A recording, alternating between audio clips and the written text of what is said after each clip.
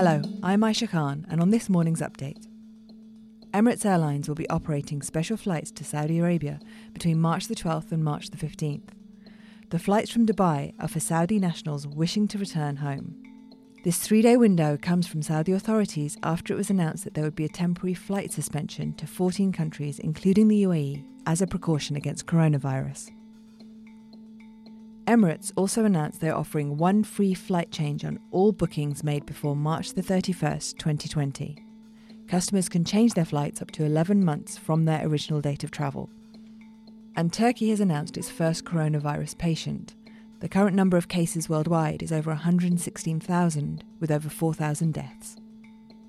In Afghanistan, US troops have begun their 18-month withdrawal plan to reduce forces in the country. The withdrawal is dependent on the Taliban's commitment to fight terror groups in Afghanistan. Meanwhile, a decree has been signed by President Ashraf Ghani to release 1,500 Taliban prisoners to pave the way for talks between the Afghan government and the Taliban. And the oil markets have climbed for a second day, boosted by the hopes of a US cut in output. Markets are still unsteady after the prices fell 25% on Monday when OPEC and non-OPEC members failed to reach a deal on production cuts in response to falling demand. Now over to Cody Combs for What's Trending.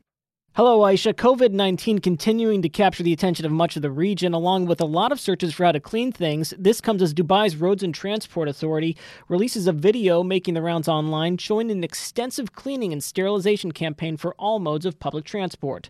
Meanwhile, trending globally, former Vice President Joe Biden, Vermont Senator Bernie Sanders, and the state of Michigan all receiving a lot of social media attention, with Biden winning the state of Michigan for its primary along with several other states, putting him significantly closer to the Democratic nomination, a significant setback for the White House hopes of Bernie Sanders, who won the 2016 Michigan primary.